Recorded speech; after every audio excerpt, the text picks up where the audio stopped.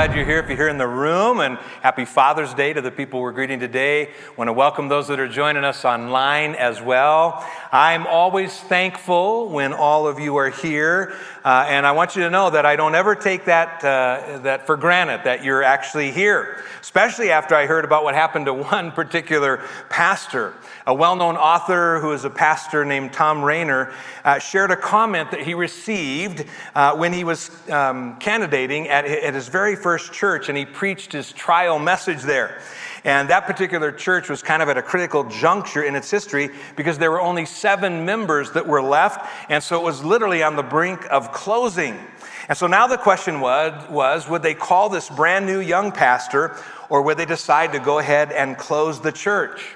Well, after hearing him preach, one member clearly communicated that she was even more unsure as to whether or not they should continue to go ahead or actually close the church. And here's her comment back to him that day. She said, "Tom, we've had some bad preachers, but you're probably the worst I've ever heard.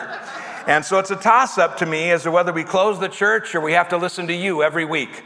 And so that sounds like she had the gift of encouragement, don't you think? She probably needed that. So I really appreciate you being here. And I'd like to ask this morning a question. What's the earliest memory from childhood that you have? Going back to the earliest memory of childhood that you have. For me, of course, it would be on the day I was born. I remember the doctor holding me upside down and then swatted me across the backside. Actually, no, that's not true. I don't remember that. In fact, I'm kind of glad I didn't remember any of that. The earliest memory that I can recall, I think, was back when I was between 2 and 3 years old. And my older sister and I were playing out in the backyard, having a great time, and my mom called us in for supper. And we were having so much fun, we weren't in the mood to comply, and so we ran through the side door of the detached garage that was in the backyard to hide. And when Mom called us a second time, I don't know what got into my older sister, but when my mom called, she stuck her head out the door and then stuck her tongue out at my mom. Which resulted in her getting her mouth washed out with soap. Anybody here ever have that experience? A couple of you would admit to that. It's not very pleasant from what I know. And as her younger brother, I'm pretty sure I made a mental note that I needed to avoid that particular behavior from then on. Well, we can be assured that today's holy hero never experienced anything like that when he was observing his older siblings' behavior as they grew up together in a carpenter's home in Nazareth some 2,000 years ago. And you're likely familiar with the parents of this holy hero. Do the names Joseph and Mary happen to ring a bell? It's the third week in our summer series, Holy Heroes, and our hero for today is James, the half-brother of Jesus. And I'm thinking it had to be at least a bit of a challenge for James to believe that the brother that he'd grown up with truly was the Son of God.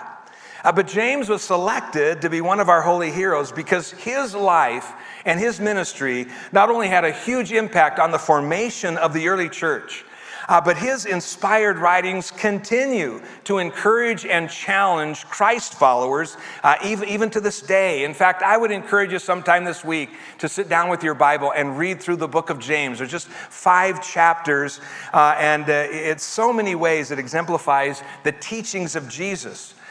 His writings have helped define the mission of the church by candidly addressing topics such as suffering and faithfulness in prayer and purity and perseverance and Christ-like care for one another, especially for the poor. In fact, James is about the only other writer in the New Testament who talks as much about social injustice as Jesus did. And just like his brother, James doesn't really mince any words when he does that. At least a quarter of the book that James wrote is devoted to encouraging and advocating for the poor, while really directly confronting the rich about their greed and their exploitation and their short-term thinking, and condemning favoritism based on wealth. And today, as we explore the life of James, I want us to start by considering really the backstory as to how this brother of James was able to arrive at the place he did, because it definitely was not a direct route. It actually included a lot of unique twists and turns. And so as we begin this morning, I'm going to ask you to use your imagination for just a little bit. And what I'd like for you to imagine is imagine having the Savior of the world for a sibling. as one of your siblings. Imagine what that must have been like. What would it have been like to have Jesus for a brother? And we do know that Jesus' family included siblings because the Gospel of Matthew actually identifies his brothers by name. And the context was a visit that Jesus made back to his hometown in Nazareth, where his identity was actually brought into question. And so in Matthew chapter 13, we read these words. They say, "Isn't this the carpenter's son?" That's why we believe he grew up in a carpenter's home. "Isn't his mother's name Mary? Aren't his brothers James and Joseph and Simon and Judas? And aren't all of his sisters here with us?" Now you got to remember that for 30 years, Jesus had actually lived among these people without drawing any noticeable attention to himself. But for all of us, knowing now who he was and is, I mean, think about it. Doesn't it make sense that Jesus would have outclassed his siblings in every single category? I mean, just for example, even swapping family stories, it would have been hard to pretty much compete with that special star that appeared when your brother was born. Which is why I'd like to really explore three, I think, very unique family dynamics that must have been present there in Jesus' earthly family of origin. And so for starters, think about it. He had to have been uniquely loved by Joseph and Mary. I mean, he was a special child. Now, I'm wondering today, is there anyone here who believes that you were or are your parents' favorite child? Anybody here? We've had a few at every service who are willing to admit they think they're their parents' favorite child. Now, on the other side of that, how many of you have ever felt that one or more of your siblings actually received some preferential treatment or had it easier than you? All right, probably a few of those. Well, there were 4 kids in our family, and my older sister and I, we are pretty sure that our younger 2 siblings got away with way more than we ever did. Now, fortunately, what I think is that most of us, what we've experienced when it comes to family, is that love actually expands to fill the necessary relationships. I mean, think about it. When your second child is born, you don't have to split your love in half so that you can divide it evenly with the next child. You just get a whole brand new measure of love to love that child with. But as much as Joseph and Mary likely loved all of their children, remember that they had the inside scoop concerning who Jesus was and where he had come from.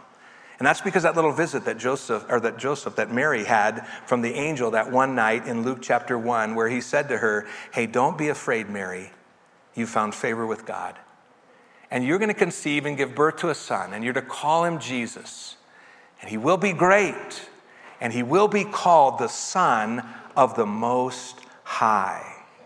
Now, the problem with giving that information is that you can't really share it with anyone else, because you do, and they think you're crazy a little bit. So imagine the weight of responsibility that Joseph and Mary must have felt, knowing that God was entrusting his son to them, truly a child like no other. What an amazingly weighty responsibility, which probably sheds a little bit of light on the level of panic that Joseph and Mary experienced that one time when, after traveling a day's journey away from Jerusalem, they recognized that they didn't have a clue where Jesus was, the son that God had entrusted to them. They had lost him, and he actually remained missing for 3 full days. Can you imagine? What are we going to do when God finds out that we've lost Jesus? That's not going to go well. I mean, it had to be bad. But how could Joseph and Mary not have treated Jesus differently? I mean, they knew he was the Lord. And so imagine how they both grew in their trust in and deference to Jesus as he grew older and older. Now, the second family dynamic that I think would have impacted James' experience of Jesus is that Jesus would have been without peer in his siblings in intellect and in wisdom. And we're actually given a glimpse of that when Joseph and Mary eventually find that lost son, when it could only have been what described as a desperate search.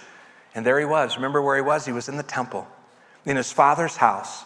And he was astounding even the seasoned rabbis at just 12 years of age. And we read about it in Luke chapter 2, where it says after 3 days, they found him in the temple courts. What was he doing? He's sitting among the teachers, listening to them and asking questions. And everyone who heard him was amazed at his understanding and his answers. See, I'm thinking that Jesus was the kind of person who always said the right thing at the right time and never said the wrong thing at the wrong time. And so imagine being his sibling. I mean, even a sinful, falling, yet gifted sibling can be a hard act to follow. But imagine a gifted and perfect sibling and having to follow that. Well, a third dynamic, I think, in their family would have been that Jesus' extraordinary and very consistent moral character could have made him a little bit unnerving to be around. I mean, he's always perfect. I mean, how could anyone with an active sin nature such as James not resent in some way being eclipsed by such a phenomenal brother? I mean, his siblings must have grown increasingly self-conscious around him because their own sinful motives and behavior could never match the quality of Jesus' life. They must have had a hard time living with that. And it's not like Jesus wasn't presented with the opportunity to sin. He had the opportunity, we know that, because in Hebrews chapter 4, verse 15, we're told we don't have a high priest who's unable to empathize with our own weaknesses. But we have one who is tempted in every single way, just as we are, and yet he did not sin. Now, all that to say, they clearly knew that Jesus was different. But what we notice is that it started getting out of hand when Jesus began to assert that he was the Son of God, making himself equal with God. And that's where it was really a challenge. Jesus, being God in the flesh, was a bit challenging for his family to believe. Now again, remember, beginning with his baptism, Jesus was 30 years old before he really stepped into his role as the Messiah. And while we're about to read the words that describe the situation that he entered into there's also the underlying emotional drama and the relational implications from the narrative that you and I are kind of left to imagine. But I can tell you what, those were very, very real. Because what we find is that during the early part of Jesus' public ministry, that his brothers not only criticized him, they rejected his message, and they refused to follow him. And what that lets me know is that there had to be much more pain than we know behind Jesus' words during a kind of an awkward visit in his hometown back in Nazareth. Because in Mark chapter 6, we're told that the response he got was this: they took offense at him. And that's when Jesus said to them, a prophet really is not without honor except in his own town and among his relatives and even in his own home. His own home. And it was rough for him there. We know that because we're actually told in John chapter 7, verse 5, that even his own brothers didn't believe in him, didn't trust who he was. And then if you remember, there was that one point when James and the rest of the family kind of thought Jesus had lost his senses, and they showed up one day when he was teaching to take him custody. And we read about that in Mark chapter 3, verse 21. It says, when his family heard about this, they went to take charge of him, for they said, he's out of his mind.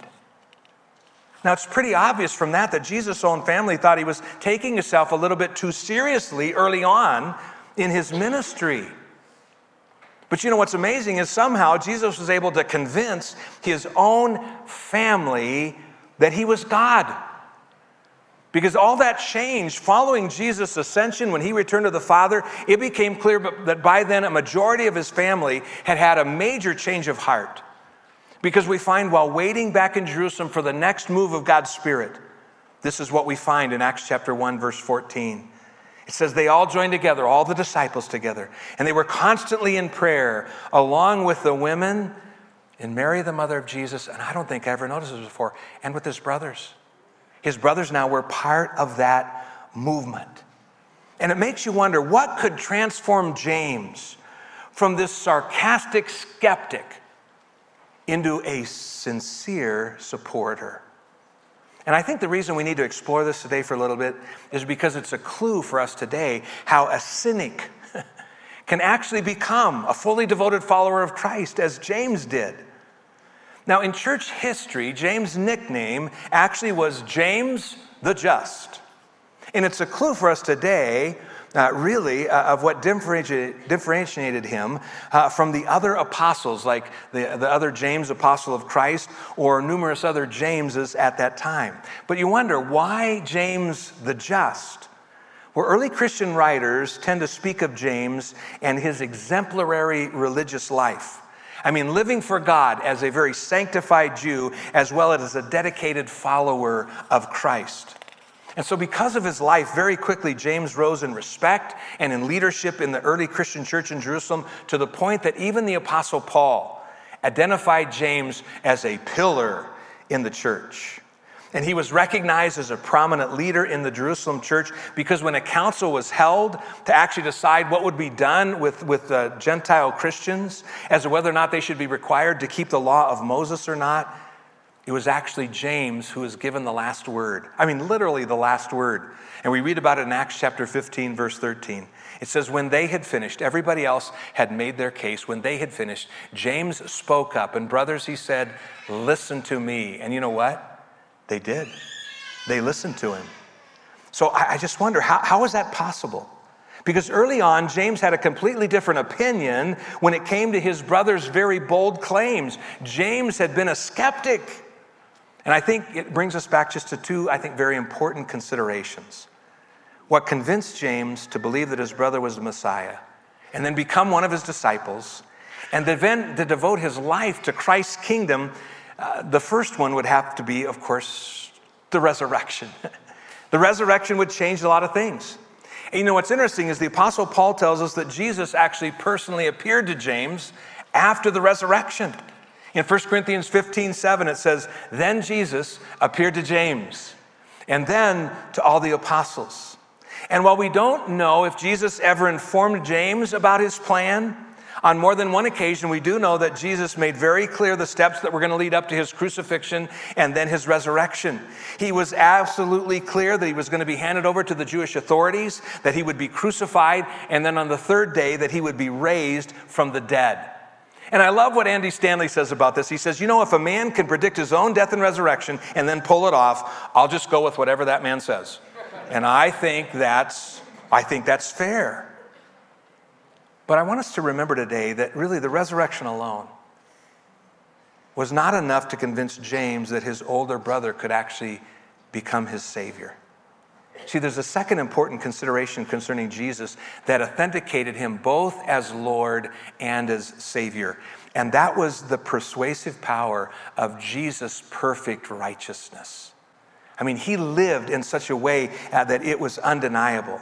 And I've already mentioned that James' nickname became James the Just because he followed the Mosaic law so well. And you know, one of the things any Orthodox Jew would know about God is that God is perfectly righteous. There is no unrighteousness in him at all. In fact, the Old Testament scriptures plainly teach that God is not just holy. God is holy, holy, holy, and he is without iniquity, and he speaks only the truth. And James would have known also that the Messiah was going to be called Mighty God. And so logically, if God is perfectly righteous and the coming Messiah is going to be God, then the Messiah was going to have to be perfectly righteous as well. And you know what? Growing up in the same household, James was in the perfect position to know if Jesus was truly righteous, wasn't he? I mean, because growing up with siblings, have you noticed, not only do you see the sins that the others commit, but you often participate with them in some of them. And I don't know how it was growing up in your household or not, but as I grew up with my siblings, I watched sometimes them sin, sometimes we helped each other sin, and we were probably more aware of each other's sins than anyone else. So I got to tell you, even if one of my siblings were to rise from the grave, there's no way that I would believe that they could be my Savior. You know why? Because we grew up together. And I can promise you that they were not holy, holy, holy. And of course, neither was I holy, holy, holy. And the same goes for James. He more than anyone else knew that he wasn't holy. But he had a front row seat to Jesus' life. And so James was in a perfect position to observe any mistake that his brother might make. And he wouldn't have ever been able to believe that Jesus was God if he even saw him sin just one time. And the reason we know that is because of what James himself writes in his own book. In James chapter 2, verse 10, James wrote and said, you know what? For whoever keeps the whole law, all of it, and yet stumbles at just one point is guilty of breaking all of it. But you know what? There's one thing that James knew to be absolutely true about his brother Jesus. And it's what the Apostle Peter wrote about in 1 Peter chapter 2, verse 22. He knew that he'd committed no sin, that there was no deceit that was found in his mouth. And what that meant is that he alone could take our sin upon himself so that we could then be declared righteous. I mean, that's actually what the Bible says in 2 Corinthians 5:21. It says, God made him who had no sin to be sin for us, so that in him we could actually become the righteousness of God. And we got to remember, folks, the only reason Jesus was able to pay the penalty for our sins is because he had no sin debt himself. And when James became convinced about who Jesus was, he wholeheartedly committed himself to Christ and his mission to the point that it eventually cost him his life. Because, you know, traditionally it's believed that James was martyred between 62 AD and 69 AD when he was literally stoned to death by the Pharisees on the order of the high priest. And he's our holy hero for today, because once he figured out, once he knew beyond a shadow of a doubt who his brother really was, James became willing to die for what he believed about Jesus. If you can get your brother to die for what he believes about you, that's amazing. And what it reminds me today is you're either convinced of who Jesus is or you're not. You can't be kind of convinced about what he is. And the reason for that is, of course, is what it says in Acts chapter 4, verse 12. It says, because salvation is found in no one else. For there is no other name under heaven given among mankind by which we must be saved. And I got to say, there might be somebody here today who's looking for evidence that Jesus is someone that you should be trusting your life with. And the story of James says, yes, you can trust your life with him. But if James' story alone, it can't convince you to become a Christ follower, I got to tell you, there are millions of other people like him who, when they were confronted with the facts, they couldn't help but put their faith in Christ. One of the greatest examples of that is a guy by the name of Lee Strobel. You might have heard of him. He's a journalist who literally went from being an atheist to becoming a devoted follower of Christ after he set out to disprove the validity of Jesus. And since then, he's written a plethora of books that give us evidence about that. He wrote The Case for Christ, The Case for Faith, The Case for Creation, The Case for Heaven, The Case for Easter, The Case for Christmas. Man, he's getting on our case, isn't he? He's getting on a lot of cases. And wanted to provide just a resource for you today. If you're here today and maybe yourself, you're struggling, or you know somebody that's struggling, out in the foyer there's a table there and these little booklets you're welcome to pick up. It's a Case for Christ, the answer booklet, and you'd be welcome to have one of those today. And I just want to say to you, if you're sitting there today and you have family members who do not believe in Jesus, you're actually in pretty good company, because so did he. He had family members that were having a hard time in believing in him. But you know, those who knew him best eventually chose to put their faith and trust in him. And I think so should you. Let's pray. God, we thank you today for just the life of James, knowing that he grew up in the home where Jesus was, and having a sibling like that, how challenging that must have been to really truly believe that Jesus could be your Lord and your Savior. But I thank you for being able to lead James to that conclusion, and many others in that family that day. Because, Father, every one of us needs to understand that one day every knee is going to bow and every tongue is going to confess that Jesus Christ is Lord. Which is why we need to do it now, so that when we do it then, it'll be in celebration and love and hope rather than in judgment and separation. So I pray you'd move any hearts here today of people who need to come and put their faith and trust in you, to take that step of faith. And may we all live today with that kind of faith in who Jesus is and what he's done for us. In Jesus' name we pray. Amen.